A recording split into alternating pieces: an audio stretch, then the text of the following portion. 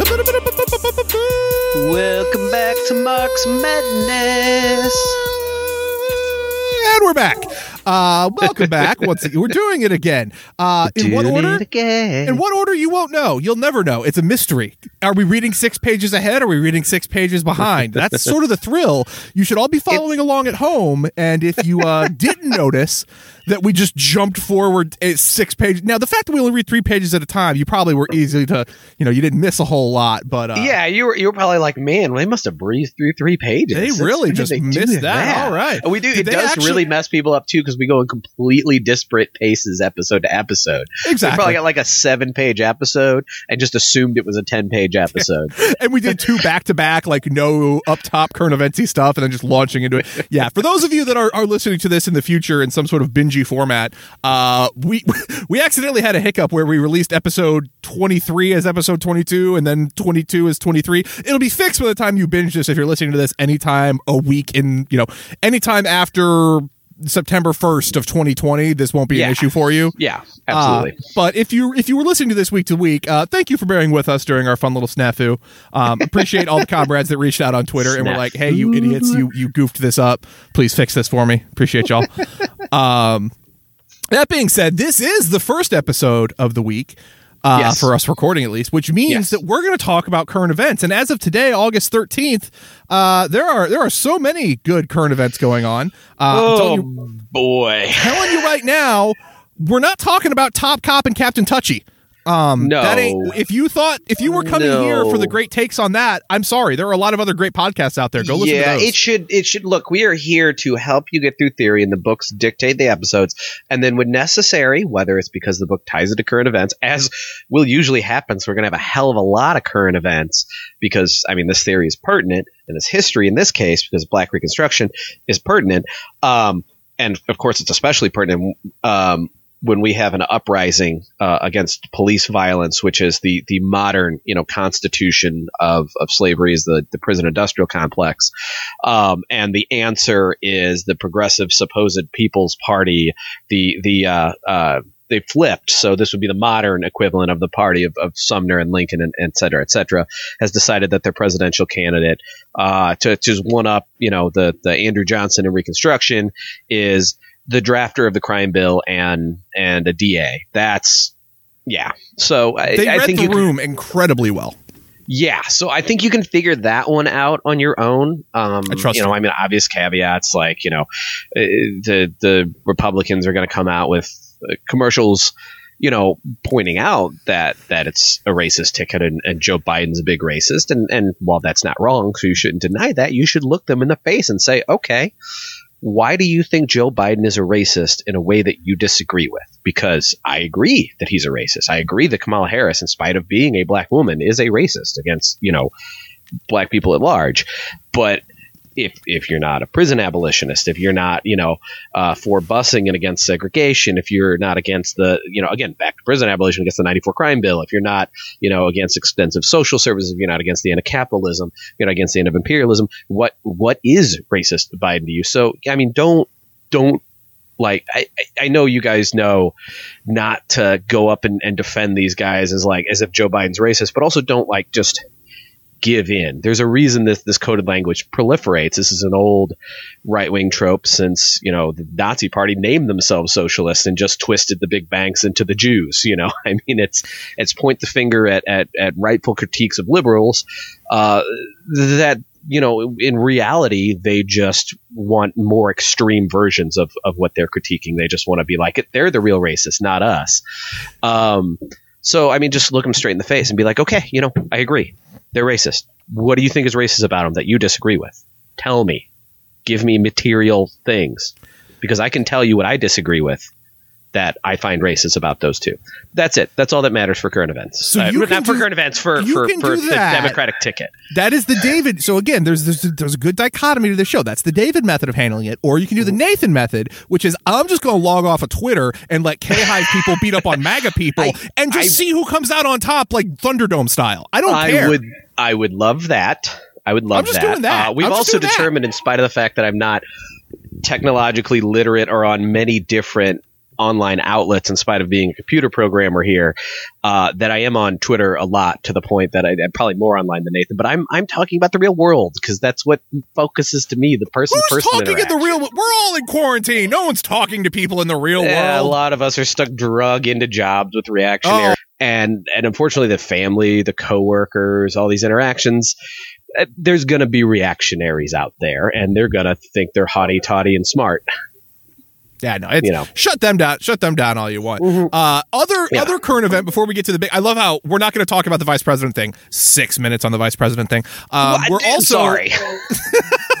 One thing that we are going to talk on very briefly is it was very funny today. Not funny, that's the wrong word, but part of it's funny. There was an article, there was a trending topic on Twitter on Palestine.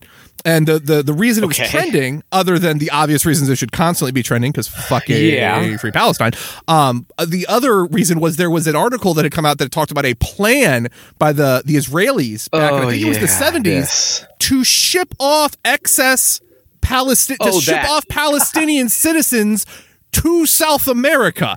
And Nathan, I'm sitting there going, man, why does that sound weirdly familiar? Oh, wait, because I've just been yelling about Linko trying to do that exact same thing for like 10 weeks now, it feels like. It's been nonstop. So it's just time again. Theory and history are they can be boring and they can be outdated, but every once in a while, they make Twitter really funny if you've got some tie-in for it. I forgot about that in your very clever comments. I thought you were going a different way, because there's multiple stories going on about Palestine right now. Well, course, but I'm trying to bring a little bit of. I got to bring. Yeah, that was hilarious, because we just talked about that. We had just talked about it. It was so. Yeah, thank you, Twitter. Palestinians were gonna get sent down to somewhere in South America, probably with $100 gift cards, personally signed by Abraham Lincoln. No, it has to be $100. Whoever the 1970s leader of Israel was. Right? Yeah. So someone then tried to purge some Palestinians out to South America. They could have teamed up with the freed slaves that also probably weren't big on that. They would have joined up with the Mosquito Lands people, and we would have had a real fighting chance. But that being said, the actual current event, and at the pace we're going, I'm terrified that we're just going to do a whole episode on it. But I'm going to make us read for at least. I have not prepared. We are reading for at least half of this episode. I promise you that. That is the Nathan guarantee right now. It might be a 2-hour episode. Gear up, folks. God damn it. We are going to, because Nathan is dumb and then refuses to also try and get any smarter, because it just makes me sad. So why would I keep trying to do it? That's fair. I limit my getting smart to these times that I'm here with David. And the thing right now that I'd like to be smart about is there's some shit popping off in Belarus, but I don't know anything about it other than all the people that would come out and say like free Hong Kong are really are all it's 100% a canvas project. They're grouping 100%. To one side based on my color revolution stuff. They're all going to one side, but this time a bunch of the people that were supposed to be supporting and they're pro-democracy also have Nazi tattoos, and I'm a little confused as to how that's just sneaking by. It goes so much deeper than the Nazi tattoos. There's tons of attempts to rehabilitate the quote-unquote alternative flag of Belarus. What's the alternative flag of Belarus?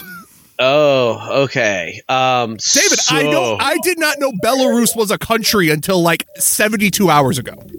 I forget that you're like that I'm dumb. So slightly younger than me, and because Belarus was a big deal. Younger than you. That is not that's why excuse. I said so slightly. It's not that I'm younger than you that I don't know it. It's that I'm dumb and remain dumb. Okay, so I'll tell you, of course, I didn't know much about Belarus other than this weird familiar buzzword until, I was in my 20s learning about history. Guys, so I'll give you that. Just to make sure everyone knows, I, of course, know about Belarus. I have played Paradox games. I've played Hearts of Iron. I know Belarus exists.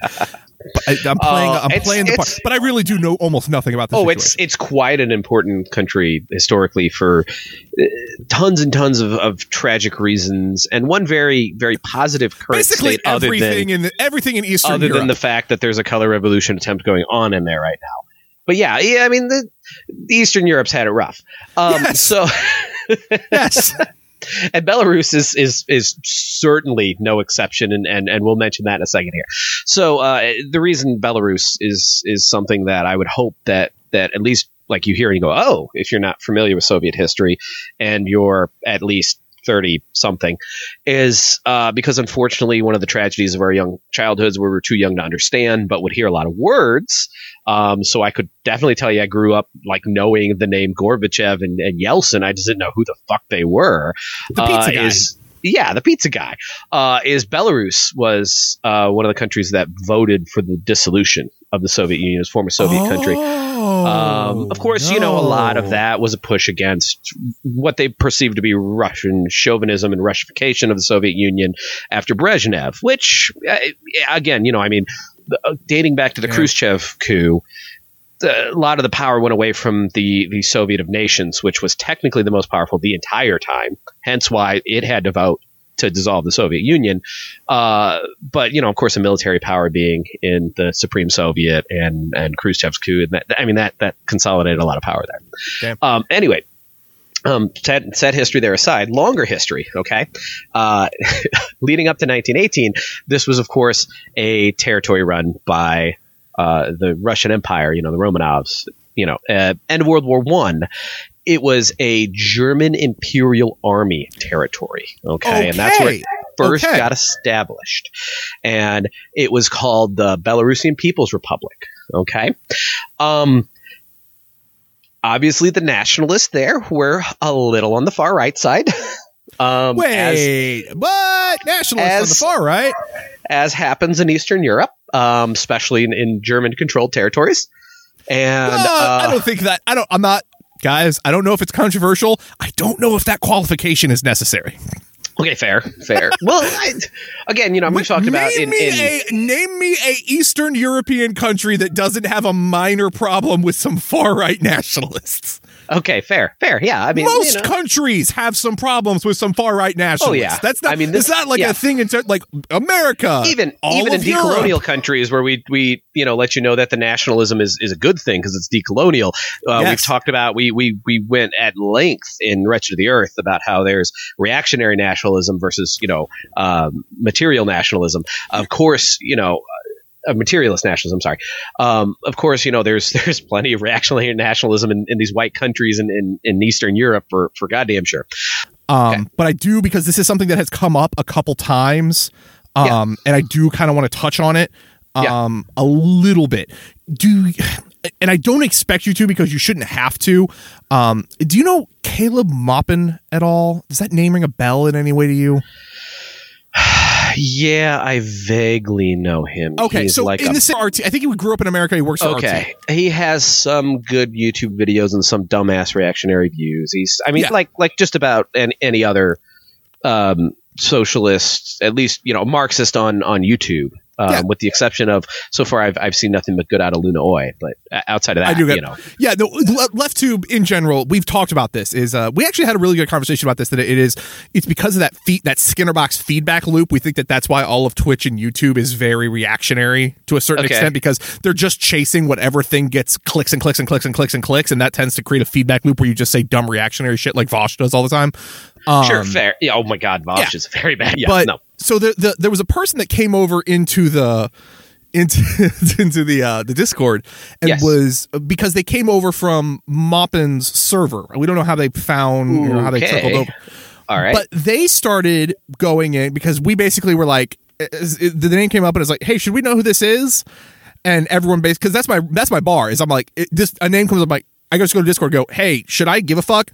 And everyone can basically go, here's all the reasons you probably shouldn't give a fuck. And I'm like, cool, not going to give a fuck. Because, here's the problem, and this is where I take bad notes. I have bad memory. If you haven't stumbled on this person before, or you don't remember, and you click and listen to anything that does not have to do with like land back or nationalism of ethnic groups or Black Lives Matter or official U.S. enemies and their proxies. If you avoid those four subjects, these guys seem really, really smart. They break it down really, really well. And then they open their fucking mouths about these things that matter, these things where the theory actually applies. And exactly. It's all out the fucking window. And so that's my bar. That's how I just filter, because there is so much stuff. There's so much good stuff that I don't get time for. It's like, I'm not going to add more inputs to the system if I can have somebody filter it out for me. So I said, who's this person? Yeah, and that's not the most Maoist thing. You're supposed to know what your enemies think and be able to break it down. But again, if we have a collection of people and we collectively understand what they think. What's that? I was our enemy. Well, yeah, I read all the shit. I know what they think. I don't need to listen to it anymore. I get you. Okay. But so I was like, all right, so this person came over, was like trying to defend. No, this person. And the thing that is interesting to me is the I've never seen someone fall back on this as a crutch the way they did. Is they were trying to defend, because Caleb Maupin, one of his big criticisms is he hangs out with this dude named Dugan. Yeah. That is just a straight up fascist. Oh boy. Oh, where'd he go? Alexander Dugin. He's like a boogeyman for everyone says he's like the guy. Sounds familiar. He's the equivalent of Steve Bannon for Putin. He's like the guy whispering in Putin's ear and telling Putin all these. Oh yeah, I know who this guy is. Yes, you do. Of course you do. You have to. You of all people would absolutely know who this dude is. And I know exactly who this dude is. Mm-hmm. And Maupin apparently like hangs out with him. And they like went to a convention. The guy, he was a literal Nazbol. He was literally part of that party. Not only part of that party, if I remember correctly, so much as Nazbol is a real party and not just straight up fascist, as existed even in socialist countries lately. So much as it's not even straight up fascist, that take a culty nationalist pride in Soviet history is all it really is. Like, we're the people, we're the government of the people. Oh yeah, all our views are fascist, but I mean, and again, we've seen that kind of thing happen. Anyway, that's an example of a guy that took this, we beat the Nazis, nationalist pride in the socialist history.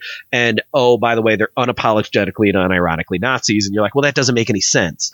Well, obviously the only way it makes sense is as a cover for Nazis, where you don't mind using it as a nationalist propaganda to say like, hey, we kind of went awry with this people's shit, because that's our great history, but we're better than that. We're better people. We're the real, not Lebensraum. That's the better people word. Ubermensch.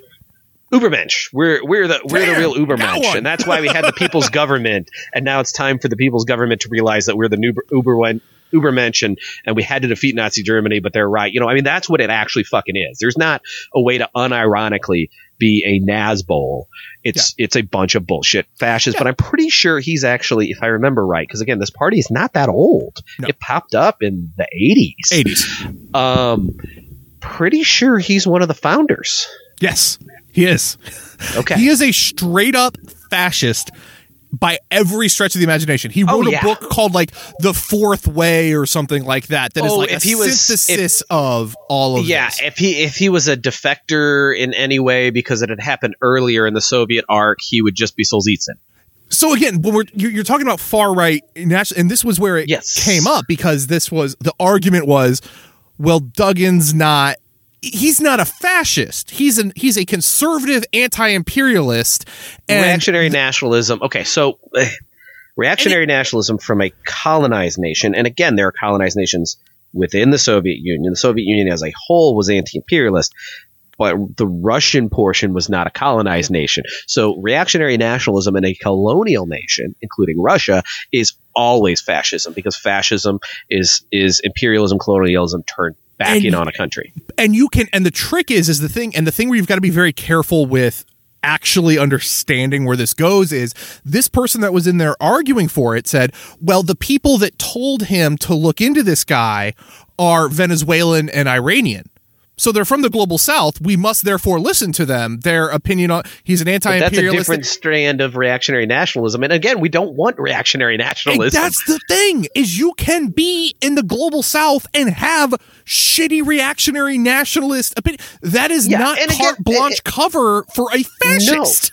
No, it's not. And that's something like, we need to understand, because this is the national question, right? This is a national question. The country has to sort it out within itself. This goes back to Lenin. So, and this is where we talked about that whole introduction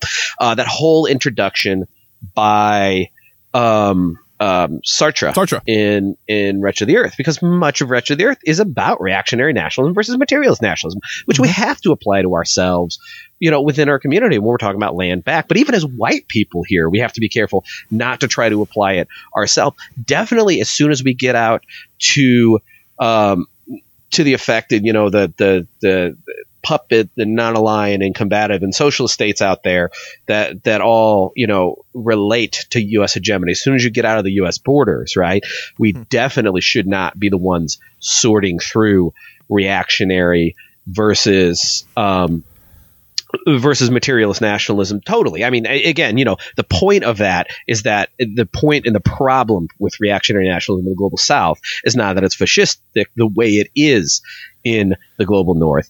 It's that whether it has fascistic tendencies or just leans on free market capitalism and opportunism, it lives to serve and reassert the colonialism. And that's, again, we need to read Neocolonialism by Kwame Nkrumah, but yes, we do. But that's one of the tools of neocolonialism, right? Yeah. And so that's the problem with reactionary nationalism is it serves the empire. And so if you pit the empire against nationalism in the global South, reactionary or materialist, that's not helping combat what's actually wrong with reactionary nationalism. So like if you look at Lebanon and the very sad news about the entire government resigning, well, it's not time to stick your nose in and go, well, they were reactionary nationalists. They're not socialists. I mean, they only live because, Hezbollah defended the country from Israel, and even Hezbollah isn't necessarily socialist. They're just, nationalists. It's not a problem. We need to look at it and go, oh, Hezbollah resisted U.S. imperialism and Israel as a U.S. puppet state violently taking over an expansive,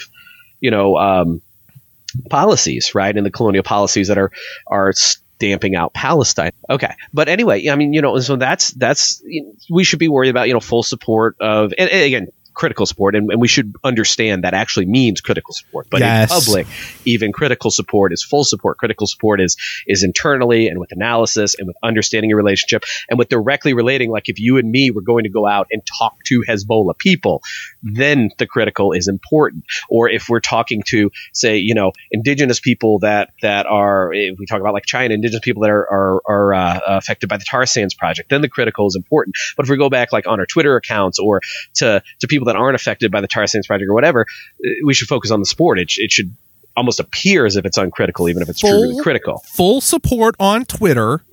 So uncritical support on Twitter, critical support in the Discord. There are lines. It is not hard, people. Just get it. I'm getting a t-shirt made with that on it because I've said it so many damn times. That is how you translate it through social media. But again, what other way do we know in these fun times? Anyway. But I mean that's the thing you got to worry about. Like it's not your job to sort that out. But when you're looking at these colonial countries, right, including Russia, if Soviet Union was not colonialist, but that doesn't mean Russia itself didn't have this colonial history, was never a colonized nation. Yeah. When you look at these colonial history in the colonial countries, reactionary nationalism is always going to be fascistic. And even in some of these countries that were liberated through communism in the Eastern Bloc, reactionary nationalism can be fascism because fascism ran deep because it rose up first, directly tied with actual European fascism. That's a material condition. They were tied to the Fascist Party in Italy, and they were tied to the Nazis, and they were running pogroms as, Russian Empire satellite states and Russian Empire states. They were program running, Cossacks and Poles and all this, and so they're actual fascists when you're looking at like Eastern Europe or colonial countries when they're reactionary nationalists. So yeah, it's unacceptable because we cannot support fascism. We can understand the national question. We cannot support fascism. And that is the hard, again, we're not saying that this is easy. Again, look at something as simple as like the new Black Panther Party versus something like the new African Black Panther Party. Yeah. You have two groups. Again, if you're just boiling this down to pure id poll and they both again, you can see, okay, well, we have oppressed group A and B. They're not. You still oppressed group A. It's group within oppressed group A and B. Exactly, but you have to. This is where having more. This is one of the few times, again, having the theory is important because these kind of very, very important things come up. They are real, and you can spot them so much easier. And again, Wretched of the Earth, I would not be able to spot this shit even a little bit. And I'm, again, still not great at this, but I can still kind of. But you recognize the color revolution, which is good. you start to be able to see this kind of stuff. And again, it's not like I spotted Belarus and was like, I know what's going on here. It's just I know who to trust and where to. I follow people that are generally on this and have a good analysis on it. So, David, that being said, you're the person I follow on this, so please continue your very good analysis of this. Yeah.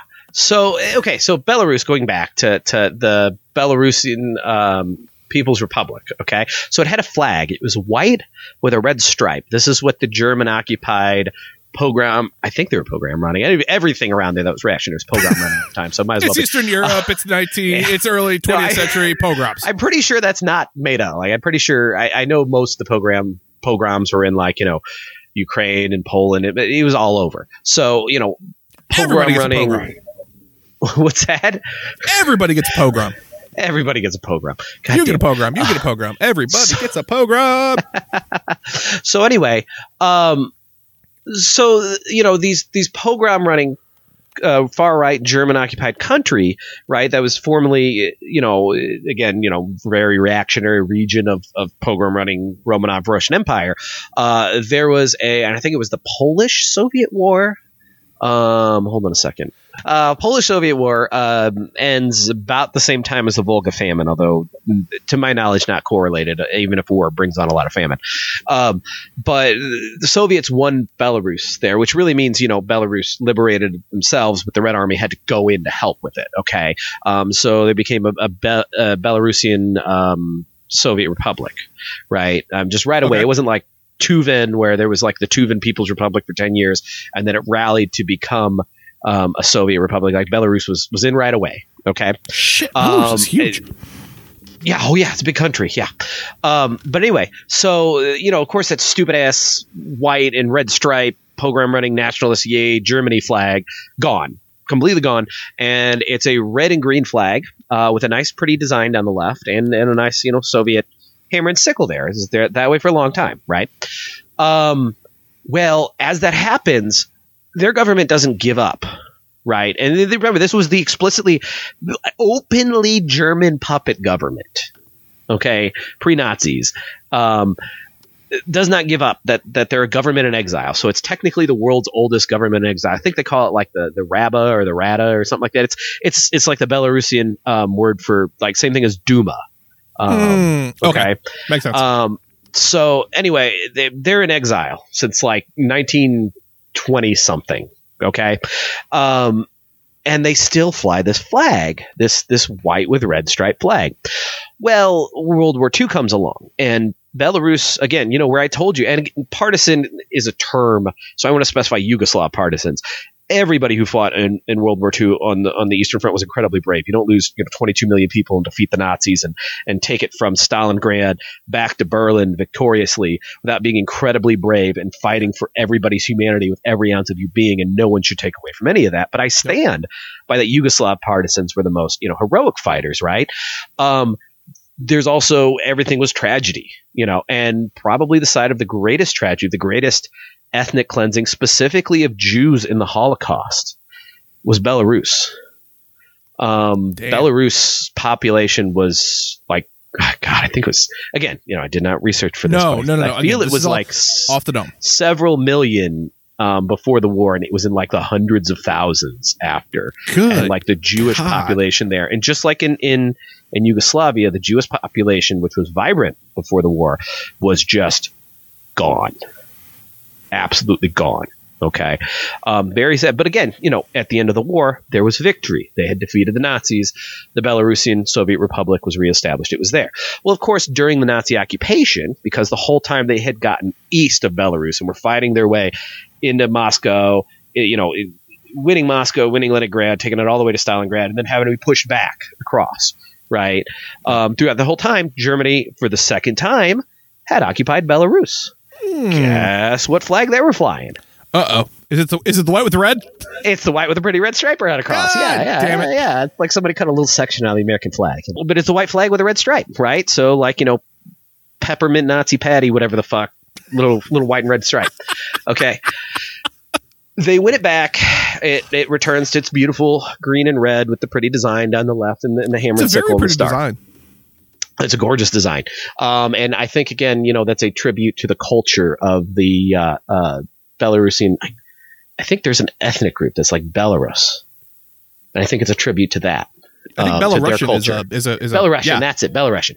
Yeah. And again, this is stuff that if I had time to take notes, I could tell you off the cuff. This is the best my brain can do. Guys, I only sprung this on David yesterday. And I didn't have any time to take a single note and completely forgot about it this morning. I told him yesterday, hey, I'm going to ask you to condense Belarus into like the first part of an episode. And I was like, okay. And then I thought about it for 5 more minutes, and then work got stressful. And then I showed my kids some shooting stars, and then I woke up the next morning completely oblivious. We all do these things. So anyway, so this is this way for until the dissolution of the Soviet Union. And the dissolution of the Soviet Union, I think they slightly even changed the design of the left. It's basically the same. They basically just remove the hammer and sickle. And, ham six are out, but it's still a very gorgeous design. Yeah, but throughout the whole time, this world's oldest government in exile, and it's a very tiny number of supporters in Belarus.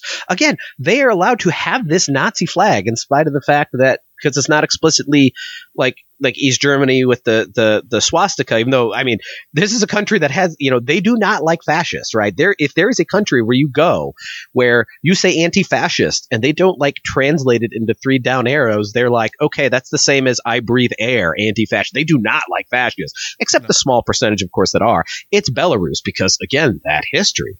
Right? White Ruthenia. That's what it was called. God damn it. It took me forever. White Ruthenia is what it's called in Hearts of Iron 4. Sorry. Oh, okay. Back to your thing. So anyway, so they're that actually sounds familiar. Like I think I think that was maybe like a German word for it, like Ruthenia. No, it's the Latin. Right. Ruthenia is the Latin translation. It's white. It's called White Russia or White Germany. Ruthenia. We think of Germany. So again, I say German occupied. It's Holy Roman Empire occupied. Germany was eventually a cohesion of Holy Roman Empire, Prussia, and like 7 other small kingdoms. And Prussia took most of the power of it, but most German nationalists have more affinity for the Holy Roman Empire, like Hitler. In German, Dutch, and Afrikaans, it is literally called, Belarus is literally called White Russia. Oh, okay. That's its name. Okay. That's how they literally describe it. Okay. So, I mean, that makes sense. Okay. So anyway, so this white and red flag is still allowed to be flying there. It's how free the speech is in this, and again, I'm not a proponent of just super duper free speech, but this super, censored, authoritarian, whatever, right? And again, this is a former Soviet republic. And yet in their elections, they can have multiple candidates, because every socialist country does democracy a little different way. There was this USSR, which, consolidated in one party, and you basically had the Soviets, the people in the party, the workers approved what the Soviets did to keep the Soviets in power. The Soviets picked candidates, and the workers got to do a yes or no, yay, nay vote.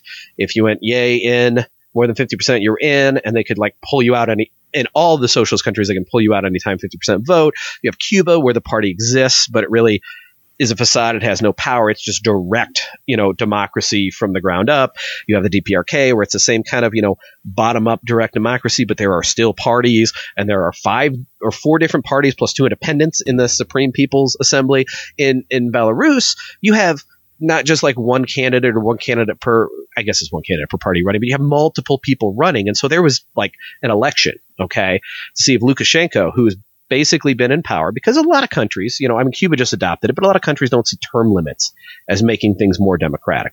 Okay. Socialist or not. Right. And so Lukashenko's been in power for basically since the collapse of the Soviet Union, maybe it's more like 20 years. Anyway, he's been in power for a while. Okay. And this is a socialist, leader. I mean, so you're going to get, free education and housing and food stipends and things like that. He's going to support the people. So he's going to be very, very popular.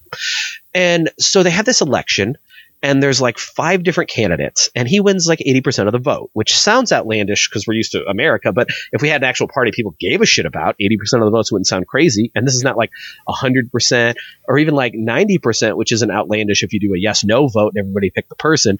This is 80%. Of the other remaining 20%, most of it is taken up, about 9%, by, and I forget her name. What is this lady's name? The one that fled to Lithuania? The one that fled to Lithuania, exactly. That's all I know. But anyway, again, you know how much I know. Yeah, I forget her name. God damn it.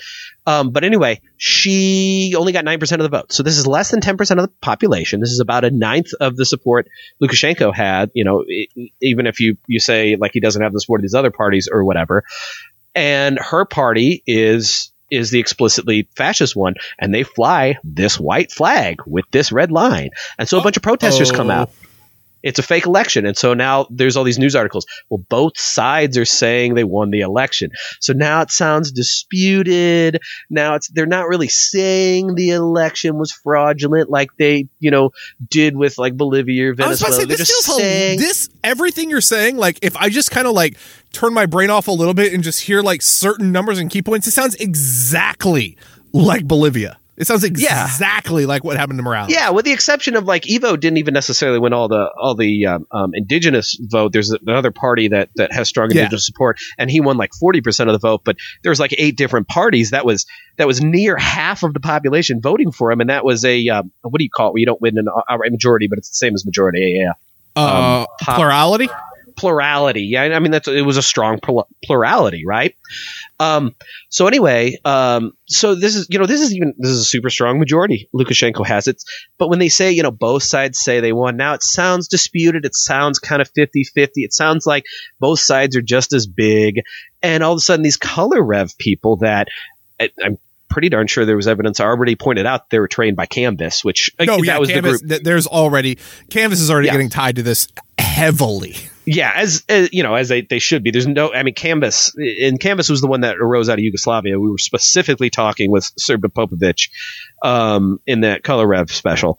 But anyway, so Canvas is tied to this heavily, and all these, Canvas supported supposedly we think we won the election and it's all rigged protesters, and you're still talking 9% of the country, so it's a lot of people. It looks big on a camera, waving these white and red explicit Nazi flags in a country that was almost completely annihilated by Nazis, pushing back against the police, and then a few of them get arrested. They're not like shot or anything like that. A few of them get arrested, and so there's a couple videos out about them like showing some of the people getting arrested. But if you get arrested, because protesters are going to get arrested just or not, right? I mean, this is the thing. You've got to look at what's behind stuff. I mean, protest is going to look the same. The reaction to protest is going to look the same if you just oppose who's in power and you don't examine, the class character of the protests or the government or what the protests are actually about or anything like that, which is the whole game of these color revolutions. So I mean, they get arrested, whatever, but it's an explicitly Nazi party running an explicitly Nazi flag that ties even before the Nazi takeover and occupation to a different German occupation. Yeah, I mean, these are people that want, Jewish people and Roma people to die, and they're this is where anti-communism leads, and of course this is the biggest opposition, and they're less than 10% of the country, in a country that has held up against these other color revolutions, largely because of that tragic history, largely because if anywhere in this world hates fascism, it's the majority of the population of Belarus. And two things that this ties together, again, just if you're a listener, and again, I trust that almost all of our listeners are much better at this than I am, and much smarter than I am. But as a very dumb person that just absorbs little pieces of information as they get thrown at me on the internet, there are two things about all of this. And thank you again, David, for the context is so important here and so critical. But there are two little things that I do want to point out that tie in for me. One, for a numbers game, 2 million people died in Belarus during the Nazi occupation, which is about a quarter of their population. So they lost basically 1/4 of their population during the Nazi occupation. Yeah, I mean that's insane. Again, we like we hold how many things do we prop up about our brave war here. America has never lost a quarter of our fucking population in a foreign war. Are you kidding me? It would be unheard of. No, we've never been invaded by fascists and been down, we invaded and then occupied. And then the parent country that helps us, survive because it has to, because we have Nazis on our heels on the other side. Not that we're not defending ourselves, is through their capital and dying off, and then fought all the way back. It is an incredible incredible amount of lives lost to this. So again, you want to understand a group that loses 1 in 4 of people in their country die to Nazis. You're going to guess that most of them aren't Nazis, but you're still, the fact that there is a strong, ultra right national resistance should not shock anyone, because it exists everywhere. There is always going to be that element of anything until it is completely until we have, and this is the thing, like I strongly am against Trotsky and liked reading Black Bolshevik, where it was basically laughed out the room. That it sounded really good on paper, and then it was laughed out of the room the second it was like, oh, how does this actually apply to us with the David, Trotsky's? Please defend Trotsky right now. With Trotsky's Total Revolution, but David, defend Trotsky. But God damn it, shut up, Nathan. Defend Trotsky, David. But the fact of the matter is until the whole world, you can you can be socialist, and you can collapse class character, and you can weigh down until it's not an everyday issue with fascism and racism and things in a socialist country. It's the only way you can defeat it. Cuba's a good example, but that doesn't mean like racism goes away. Again, Cuba's a good example, even if it's very, very minimized. All the former Soviet countries still with fascism, in there is a good example. It can't be fully defeated until we have world total communism and enough time to get everybody ideologically in line, which is why you have to wither away the state. And to be clear, everything we just said will happen so long after everyone listening to this is dead. Oh, it's not even don't try to rush the withering away. None. So do not for a second think that any of that over by fascists. Exactly. That being said, let's do that awesome transition we had prepped from Belarusian history to Black Reconstruction and sometime in the future. The whole proof of what the South proposed to do to the emancipated Negro, unless restrained by the nation, was shown in the black codes passed after Johnson's ascension, but representing the logical result of the attitudes of mind existing when Lincoln still lived. Guys, if there's one thing we've learned throughout this whole book, nothing about when Lincoln should live should be retained. Burn it. Burn it all. And put it in his tomb, send it off with him, just be done with it. Some of these were passed and enforced. Some were passed and afterward repealed or modified when the reaction of the North was realized. In other cases, as for instance in Louisiana, it is not clear just which laws were retained and which were repealed. In Alabama, the governor induced the legislature not to enact some parts of the proposed code, which they overwhelmingly favored. The original codes favored by the Southern legislatures were an astonishing affront to emancipation and dealt with vagrancy. That sounds familiar. Who else has been dealing with vagrancy in a weirdly repressive manner? I don't know. Specifically along racial lines. I don't know. They're definitely not someone that would be associated with the Confederacy, I'm sure. Vagrancy, apprenticeship, labor contracts, migration, civil and legal rights. Again, a great. We say the parties flipped. They didn't all the way flip. Yeah. In all cases, there was a plain and indisputable attempt on the part of the Southern states to make Negroes slaves in everything but name. They were given certain civil rights. I love when I have certain civil rights. The right to hold property, to sue, and to be sued. Come on. Fuck off. Yeah, I love if I'm making a top 3 list of rights I'd like, it's property, I want to sue somebody, and I would appreciate if you'd let me be sued, please. Yeah. All the other things, whatever, right? The family trial, jury of peers, voting. No, none of that. Yeah, no. Just property and lawsuits. The family relations, for the first time, were legally recognized. Negroes were no longer real estate.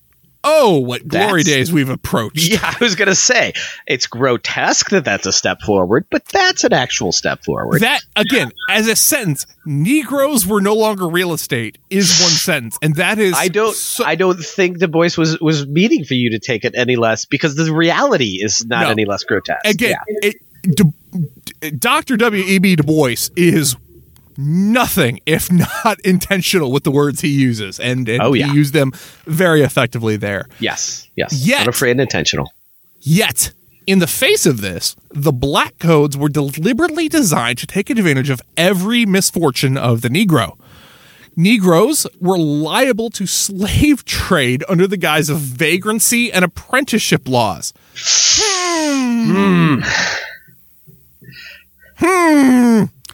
Yeah. Man, I bet the person, you know what I bet, David? I bet the person that made a whole movie about how the 13th Amendment is an addendum to slavery definitely recognizes how these sorts of issues impact the African American community today and are a continuation of that, and definitely didn't write a very lengthy Instagram post defending Kamala Harris as VP and how she is the best case scenario, and we should all be very thankful for her. That's what you say. I'm terminally online, and I did not see this horrible hell Instagram post. Don't make me look at it. We're reading. We are reading. We're reading. We're absolutely reading. We're reading. Do not burn my face with early on in this podcast, we did recommend 13th as a very good watch, because it's an amazingly, especially as someone like me that was open, early on in my conversion to the left, that opened my eyes to what the prison industrial complex is. Holy shit, this is slavery in everything but name. Holy cow, how could anyone support this? This is insanity. The person that made that documentary made a very long Instagram post castigating anyone who dare question top cop DA Kamala Harris as a progressive activist for freedom and equality for everybody. That's exciting. All right, back to work. Back to the book, because my brain doesn't need this right now. You read it.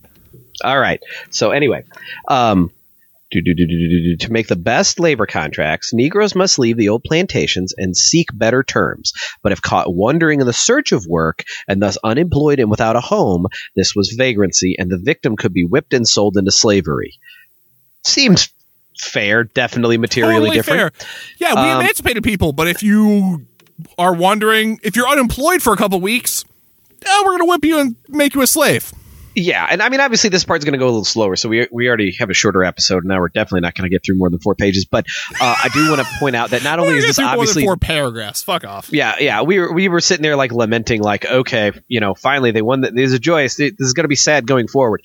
This is obviously the turn, and it's not a plot twist. We knew this was coming, but also this lays out very, very clearly already, and I'm sure it will as we continue this paragraph, because every time we speak up, Du Bois says it better. People for a long time have pointed out cops, came from slave patrols. Cops came from slave patrols. Cops came from slave patrols. And it's like, okay, well, how do you materially draw this line? Bang. Here's the line. Here's how they transitioned. Yeah. It's how do you materially draw this line? Page 167. That's how you draw it. That's how you draw it. In the turmoil of war, children were separated from parents, or parents unable to support them properly. These children could be sold into slavery, and the former owner said, "Minors shall have the preference." Something that in prison abolition is the role of these, Division of Family Services, and when people are on drug rehabilitation or former felons or things like that, threat of having their family destroyed, especially when they face homelessness or an eviction and situations like that, or especially if they're black or indigenous, or these are real material widespread problems where this is a form of carceral state. And I'm trying to think of who it is, the prison abolitionist that wrote an article in 2018. Oh God, I wish we'll try to look up the article and put it in the show notes. Yeah. But there's an article about being cognizant as prisons become, and they're super profitable. I mean, they, charge absorbent amounts for I can't think of the word, begins with a C, where you get your stuff. You can buy commissary. I'm just a thesaurus. I'm just a dictionary on this goddamn show. That's all my role is. It's all you need to be. You're very good at it. So anyway, you're a dictionary and shouty guy. So anyway, but they're and don't downplay Nathan. He's a very good part of the show. Come on, guys. But anyway,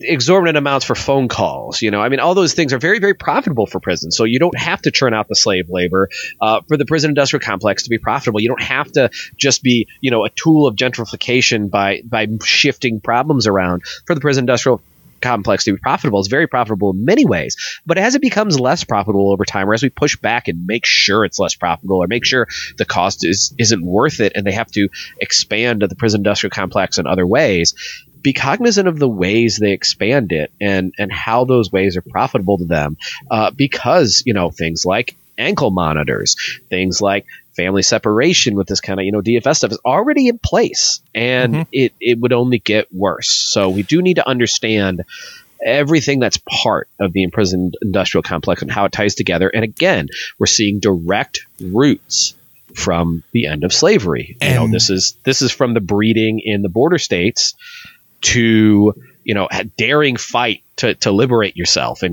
maybe now you've died and left children behind, and turns it directly back in a tool of this human trafficking. And that's what it is. People throw around human trafficking and define it however they want, and come down on sex work and expand police brutality against it, and never think of how complex of a word it is. And yet, as you very explicitly see here, the primary tool of human trafficking is the police of the hegemonic empire directly against former slaves and slave descendants. And this and again, we talk about DFF when we talk about, again, tying this back. This entire episode is going to be reading 2 paragraphs and tying everything else back to current events. And if you're not okay with that, I don't know why you're listening to this show. This is all we do. This episode's extreme, but it's what we do. It is the extreme. Next episode, we're going to do nothing but read. I promise you. But get through this one. I have a friend that a friend is a loose word, but a person I went to high school with, who went on in her career, is a social worker. Wanted to be a social worker her whole life. As the defund the police, shift all this work over to social work, all that started happening, they made a very poignant argument of, be careful about just saying X group bad, Y group good. I see their argument was, I see so many social workers that have cop mindsets that act the exact same way, but just are doing it with a different tool set. They don't want to have the gun and be on the front lines, but they want to enforce the exact same hierarchy, the exact same structure, the exact same oppressive behaviors upon you. They're just going to do it through a way that's much more socially acceptable. If you're not cognizant of that, and that is, again, back to very beginning, that's back to Marx, that's base. And so, when you have this underlying rot of systemic racism, of misogyny, of all these other things, you are never going to get free of that and create some sort of egalitarian utopia through little tweaks, through small little pushes on the system. That's not the answer. You're just going to create another devil that you don't know because you're not in that particular industry. This is the way the system is built. You can't change that through small tweaks. Yeah. So something to remember too, and I certainly hope that your abolitionist reading and your abolitionist work, of course, but your abolitionist reading isn't just limited to Our Prisons Obsolete by Angela Davis. But the very important. That being said, it's a great book, and please read it. Yeah, very important book. And maybe I'm going to try to do a side series on it to keep trying to rev up and then keep falling back to it. It was going to happen Monday. It didn't happen Monday. But anyway, but I hope you're not limited to that. But one great thing that book does very, very early on, I think I just took notes. If I look over my notes, I can probably see it, but I don't know where I put them. But it's either chapter 1 or chapter 2. I think it's chapter 1. She talks about the roots of prison and where they came from. And it was meant to be more humane. It was meant to be that humane alternative to capital punishment. And if you just chip away down the line, a more humane alternative, you're going to come out with similar results that are just thinly veiled and harder to abolish. And maybe they at least on the surface are more humane, the way we have two parties that aren't really different at all, as we are properly ragging on this episode, but one appears more humane in this country, and that may shed some good results for, a few hundred or a few thousand people at a time. Overall, it just reinforces reinforces the system. So yeah, I mean, do not fall for that. And hopefully the biggest reading you have to sharpen your prison abolition is communication, writing letters with someone in prison. If you can hook up, a group maybe like Black and Pink or someone. But outside of that, definitely read more than one book about it. Yes. That being said, speaking of reading, David, do you want to read more of this book? Yes, I do. Negroes could come into court as a witness only in cases in which Negroes were involved. See, this is all stuff that wasn't sorted out till like 1960. Less than a sentence. Come the fuck. What are you talking about? Yeah, these were the issues. These were like the MLK issues and stuff, And even then, they must make their appeal to a jury and a judge who would believe the world of any white man in preference to that of any Negro on pain of losing office and caste. Yep. That even with the work, again, that we just pointed to the civil rights movement and MLK to, not the Voting Rights Act was more about serving on juries, against even with that case, you could have these mixed juries. And this still is the case today as far as, appeal to white people and especially cops, versus black people of, judges. You absolutely better think of judges as a key, crucial part of the prison industrial complex. David, and they are overwhelmingly bastards. David, Ruth Bader Ginsburg is a socialist hero of the left. And if you say anything other than that, I don't know how to purport myself in modern society.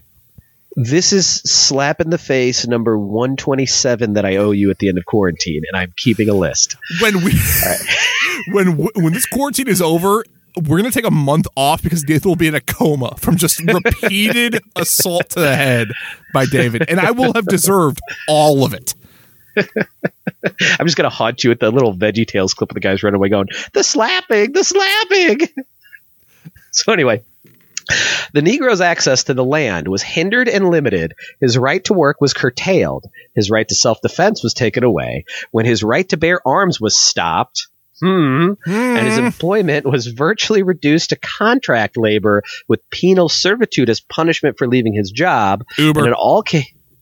And in all cases, the judges of the Negro's guilt or innocence, rights and obligations were men who believed firmly, for the most part, that he had no rights which a white man was bound to respect, making every allowance for the excitement and turmoil of war and mediality of a defeated people. The black codes were infamous pieces of legislation. Let us examine these codes in detail. They cover naturally a wide range of subjects. First, there was the question of allowing Negroes to come into the state. That is step one. They did start at the beginning. Yeah, he did say migration there. Again, very, very familiar if you understand, views and people in power and how explicit things are. We talked about the two bad parties. You have one party that created the precursor to Division of Homeland Security in the 90s. And of course, last set up a president who was the deporter in chief, and the other party, well, we know about his wall, and in between was the Patriot Act and the actual creation of Customs and Border Patrol and ICE. So yeah, it's great. In South Carolina, the Constitution of 1865 permitted the legislature to regulate immigration, and the consequent law declared that no person of color shall migrate into and reside in this state within 20 days after his arrival within the same. He shall enter into a bond with 2 freeholders as sureties in a penalty of $1,000 conditioned for his good behavior and for his support. I don't want to think about that sentence any longer. No. Nope. Especially in the matter of work was the Negro narrowly restricted. In South Carolina, he must be especially licensed if he was to follow on his own account any employment except that of farmer or servant. Those licensed must not only prove their fitness, but pay an annual tax ranging from $10 to $100. Under no circumstance could they manufacture or sell liquor. Licenses for work were to be granted by a judge and were revocable on complaint. I feel like that sentence right there is very important because I don't feel like they really detail what complaint means. No. The penalty was a fine double the amount of the license, 1/2 of which went to the informer. Jesus Christ. Snitches get stitches or 1/2 of the amount of the bail. Right. Plus, I don't want to slow us down anymore, but I mean, we got 10 more minutes to chug along here, and I want to point out something very important. Go for it. Every one of these things, too, you should be able to hear and go, okay, that's super grotesque, right? Now imagine a softer version, slightly softer version with the same effect that didn't explicitly go by race, but was, just in effect and could imply that it was done by poor people because these are difficult things for poor people to arrange, which by consequence cycles right back to overwhelmingly black people and overwhelmingly people of color. And that's a lot of the laws that are there today are softer versions of these kind of, truancy things, especially, and, not even much softer versions if you're a felon. Right? If you're a felon, if you're a felon nothing. And you get out of prison, what's your second chance? Well, none. It's basically a lot like these codes. You can't vote. Your employer has power to report you and send you directly back into jail. What the hell do you think is going to happen? It is. I got nothing. Yeah. It is an embarrassment. Yeah. Detailed regulation of labor was provided for in nearly all of these states. Louisiana passed an elaborate law in 1865 to regulate labor contracts for agricultural pursuits. Later, it was denied that this legislation was actually enacted. We made this law. No, we didn't. Nuh-uh. Nuh-uh. I have documentation here. You wrote that yourself. It's in the book. No, it's your book. But it's your copy. But the law was King James version. The law was published at the time, and the Constitutional Convention of 1868 certainly regarded this statute as law, where they formally repealed it. They formally repealed the thing that you say you didn't do. That is quote tweeting something, and the other person being like, "I didn't say that," but it's right here. No, I didn't say that. All right, that's fine. when you get screen capped. Yeah.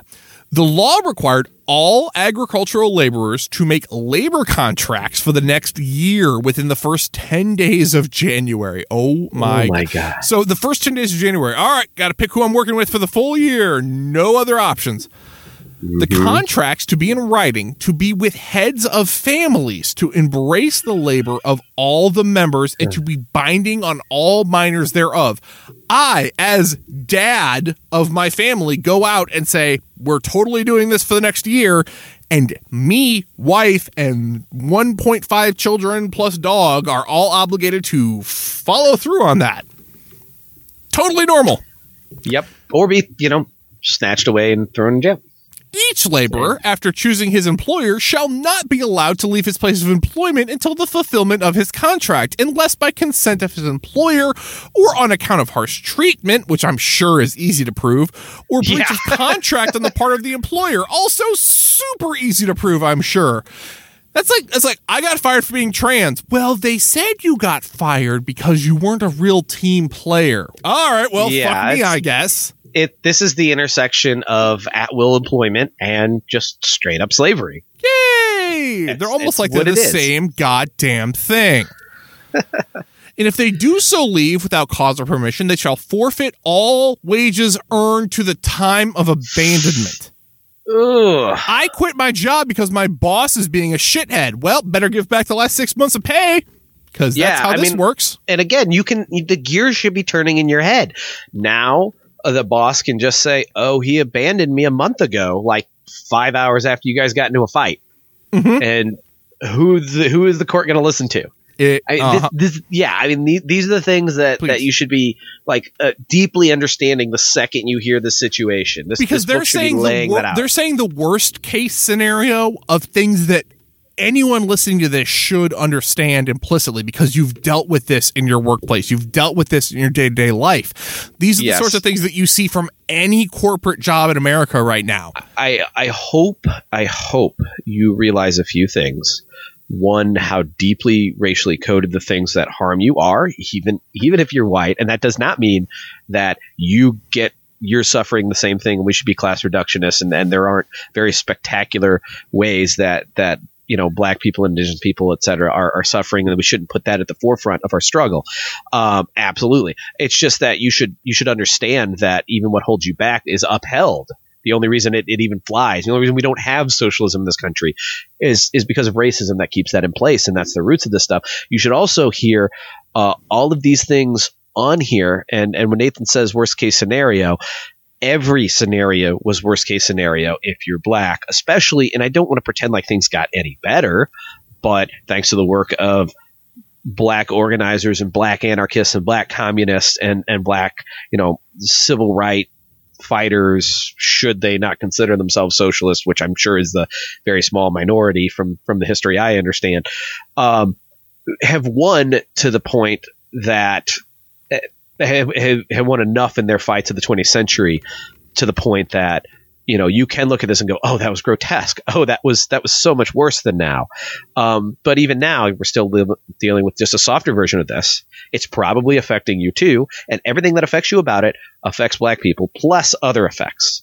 And these are the roots of it. This is what set poverty in place. This is setting up sharecropping and making sure what sharecropping is not just some weird, vague term of some old, late 19th, early 20th century economics of the South, but very much the continuation of agrarian slave labor.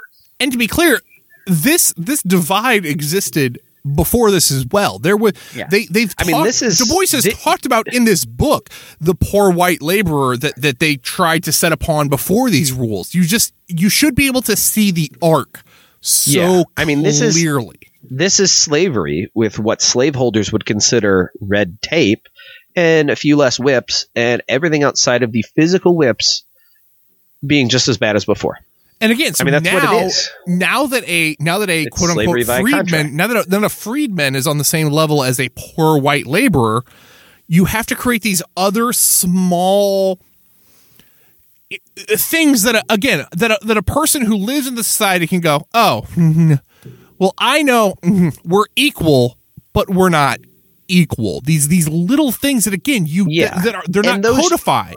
And those are there so that you can look at what Black people are going through and go, that's not me. And if they raise up to my level, I must be falling down to theirs. And I don't want to deal with this stuff. So I can't possibly team up with them and rise against my oppressor. I have to uphold the system that keeps me above them. And over time, obviously, they're getting the brunt of it, even when it starts creeping into affecting you. But over time, those lines are, of course, going to be blurred, and you're going to get effects like, no socialism and medical care for all, and welfare itself can't pass or gets destroyed from racially coded languages, and at-will employment, and tipped wages, and expensive right to work, extensive police forces, truancy and vagrancy laws. All of these things are racially coded, and they're directly made to and overwhelmingly affect Black and Indigenous people, and of course people of color as well. But it even gets to poor white people because it is the same struggle, and every bit that it is different, it's designed to make you, as Du Bois explicitly said a couple chapters before, designed to make you, if you are white, go, implicitly, even when pressed, you're in denial until it finally snaps in your head. And then you're really making a choice. Do I want to be that fascist, or do I want to go back to my denial? Do I want to actually do something about it? Implicitly goes, I better hold up the system without even thinking about it. I have it good. At least I don't have those people. And one of the best ways to do that, of course, it's their fault. And you can already have those gears turning your head when you hear they go, they signed that contract. They chose to work there. They didn't show up for work. They ran away. They shouldn't have made up that the boss was being brutal to them or whatever. Or it's just a few plantation owners. And this is one of those times where he jumps in and does that job for us. In case of sickness of the laborer, which everyone should recognize, wages for the time lost shall be deducted. And where the sickness is feigned for purposes of idleness, and Also should refusal to work be continued beyond 3 days, the offender shall be reported to a justice of the peace and shall be forced to labor on roads, levees, and other public works without pay until the offender consents to return to his labor. You're on a point system, and if you get too many attendance points, if you get too many attendance points, you're in a chain gang. 3 days of excused absences. Beyond that, you have to get a letter for FMLA. And if you're not on that, chain gang. Me and David are doing. By the way, this is before FMLA. If you're all not working for a company that does that sort of a system, they exist. They're out there. Promise you. That they may fire you and let the homeless truancy get you into the chain gang, but they may bring McDonald's applications to your weekly meeting and go, well, if you don't like this is the thing you should do, you ungrateful slob. Yeah, you were gone by that time. Whew, it was fun. It was fun. That spiky-headed motherfucker. When in health, the laborer shall work 10 hours during the day. That's normal. Nothing wrong there. In summer, and 9 hours during the winter. I feel like you have that reversed, good sir, but fine. Unless otherwise stipulated in the labor contract. He shall obey all proper orders of his employer or his agent, take proper care of his work, mules, horses, oxen, stock, also of all agricultural implements. An employer shall have the right to make a reasonable deduction from the laborer's wages for injuries done to animals or agricultural implements committed to his care.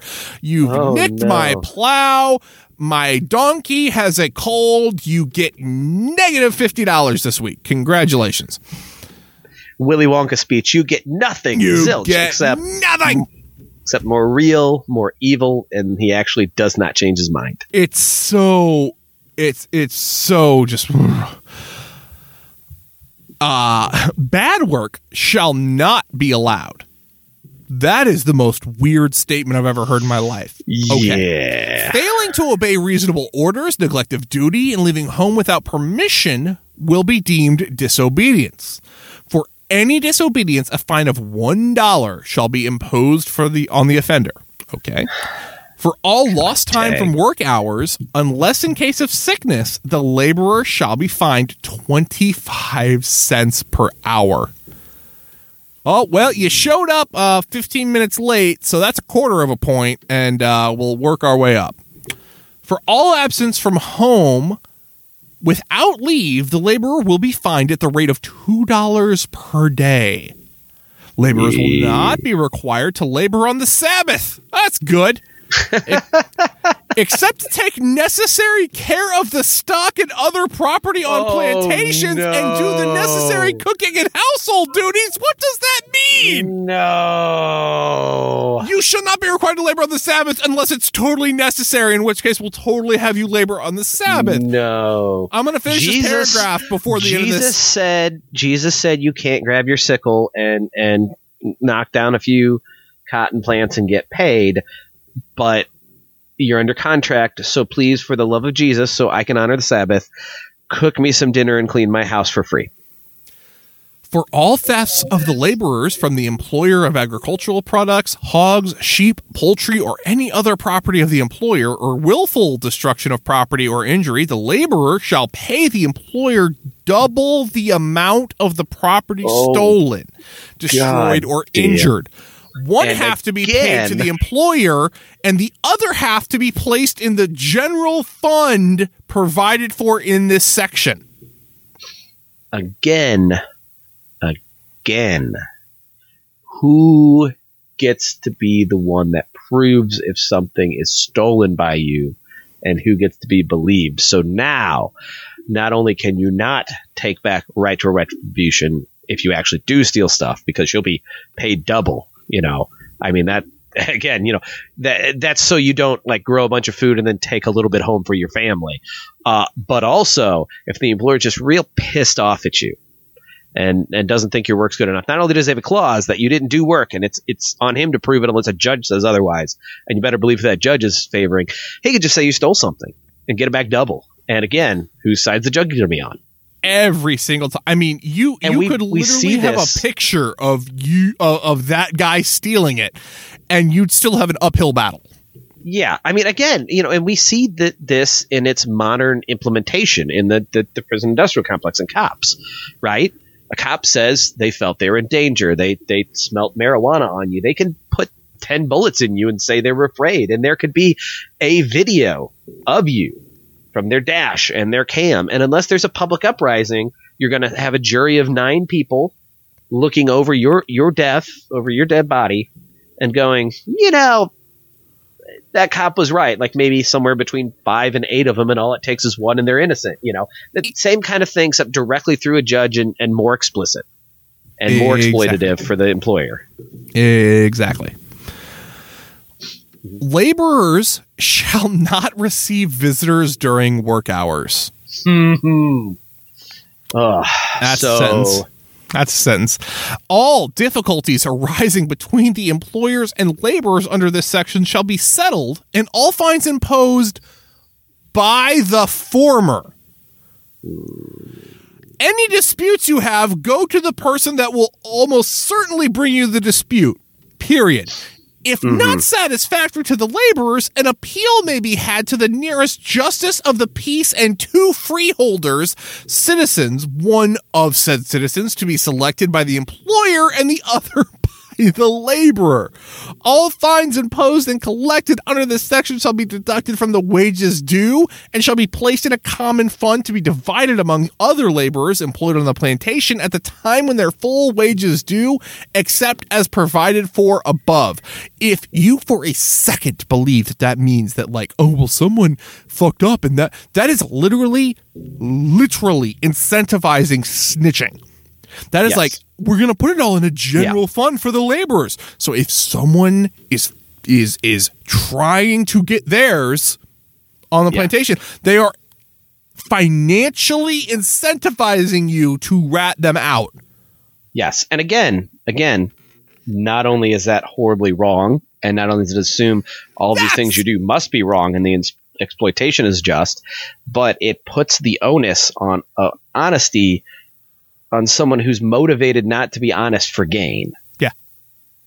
Everyone what do you think is going to happen? Someone is going to rat you out. And again, if someone's desperate and doesn't care about you enough and doesn't worry about it coming back on them, or at least is desperate enough to not care about it coming back on them for now, they can just make some shit up. Yeah. They think you can get away with it. For quick money. It is so if you've listened to the first... And the employer wins every time, so what do they care? If you've listened to the first couple paragraphs of these black codes and you're in a position where you're employed and you don't think that this applies to you, I'm very jealous, and you should send me a link to wherever it is that you work, because I would love to not be very viscerally experiencing all the things we're talking about here. Again, not to try and conflate modern times, but all of this made its way through. Yes, there's different levels of abstraction, and they're doing a better job of hiding it. But once you know the core of what it was built for and why it was there, you can piece this stuff together very easily. Yeah. Again, there's 2 things that you should not mistake when you hear about, the treatment of slaves or sharecroppers or any of this history, anything we talk about anywhere in this book. Okay. The first thing is that you should not conflate what you go through as the same as what black people do go through, even now, the exact same time, or have historically any of that. Okay. It's very different. It's much worse. And what is observably different has constantly motivated white people on a conscious and subconscious level, as well as, of course, propaganda and pushing from their masters and stuff like that, to support upholding these systems that even exploit white people to keep them, a cut above what black people are suffering through. And, so you should understand you're part of a group that is responsible, even from the poor people up, but especially from the masters that exploit you. On the other hand, you should be able to hear all this and go, whether you're a listener, and again, not all our listeners are white. We just talk about it like they are, because me and Nathan are, and we've got to be very careful what people take from these books. But, if you are a listener, whether you are, white, black, Latinx, indigenous, whatever, right? Whatever you are, you should hear this and go, oh, this is a lot like what I go through. Oh, this is how it manifests now. It's less extreme. It's less explicit. It's a little less brutal, but the brutality's not that much. And again, once you're on the other side of the law, the brutality is full on strong, right back. It's right there. The second you're a felon or a prisoner, or resisting arrest, for fuck's sake, which, I mean, it's the biggest load of bullshit ever. A cop can just come up and like put you under arrest for nothing. You've done nothing wrong. And then the second you don't go, yes, sir, on their word of mouth, they can make it up, and they are trained to say, stop resisting, even if you're doing nothing. They're trained to do that instantly, to make it appear to any public observing or listening that you are resisting. They just claim you're resisting arrest, and bam, you're on the other side of the law. And the second you're there, it's the same. It's just as explicit. So you should hear this and go, oh, this applies directly to me, And so both for selfish and unselfish, for moral and expedient reasons, I should vehemently oppose this white supremacist system. I should want it destroyed immediately, and I should understand this history and where this comes from so that I can make sure I don't fall into its trappings, so that I can act on it properly, so that I can know that I vehemently oppose it and never lose that sharp edge that I do, and so that I can educate other people and try to bring their mind to a place where they understand that it's not all about them.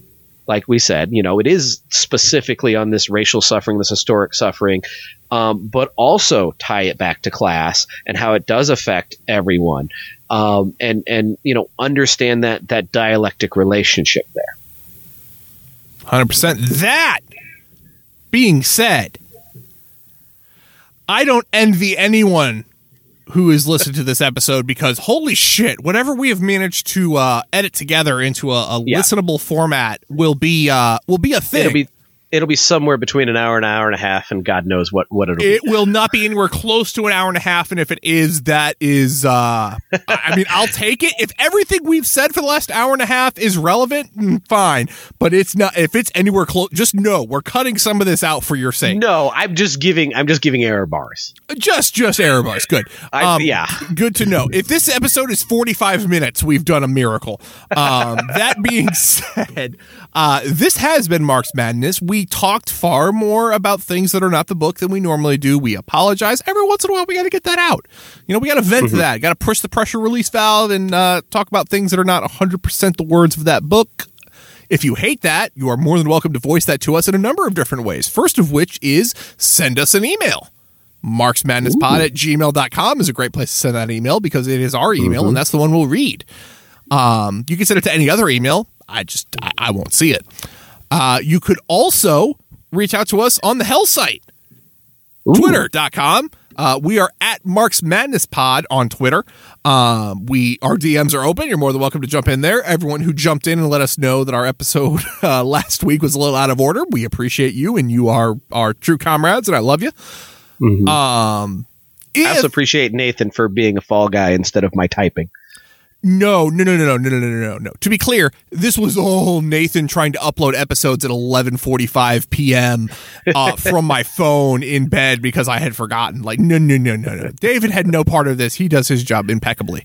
That being said, if you'd like a more back and forth discourse with Nathan specifically, because David has important things to do that don't involve Discord, you can join us in Discord. The Discord that we live in is Dumb and Awful's Discord, so it's in our profile. It's Dumb and Awful Discord. To be clear, it's Dumb and Awful, the show's Discord. We just live there. And the fact that all of you have been jumping over and joining and bringing that Mark's Madness love, I appreciate it so much so. It's bizarre to me that you all keep joining, but I appreciate it, and I love talking to all of you. But you should also listen to their show, because they are nice enough to host us there. But if you would love to talk to other people, or just have a background noise feed of like good Twitter where it's just your friends and they're talking about cool stuff and lefty stuff, and you don't have to worry about seeing a weird fascist opinion every now and again, join Discord, because we're hanging out there and talking and playing video games, doing all sorts of stuff. It's good times. That being said, David, I feel like this episode is long, but I also feel like it's been a hot second since we did a disclaimer. Could you disclaim me real quick so I feel legally covered in what we do? Yes, our trademark disclaimer that's incredibly inconsistent. So, TM. So hopefully, when you're listening to this, the goal is that you're doing a reading group. Sometimes, these word-for-word books would make this scenario a little more difficult, but hopefully you're in a reading group, you're reading along, and you're doing your own discussions. And this can be an enhancement. This can be more context, more discussion, more analysis on what you're reading, just to better get it, so that theory, stays in your head a little bit better and is a little even better understood with even more perspectives. That's the beauty of having a reading group. Save your, in a reading group, or, just your party's, PE is on a different subject or whatever, right? Or you're not in one at all. Hopefully this can be your reading group. And so you can read along, and then we can add the context that a group would normally give, or the other opinions, or the current events, or the tying back to today, that those groups would normally do.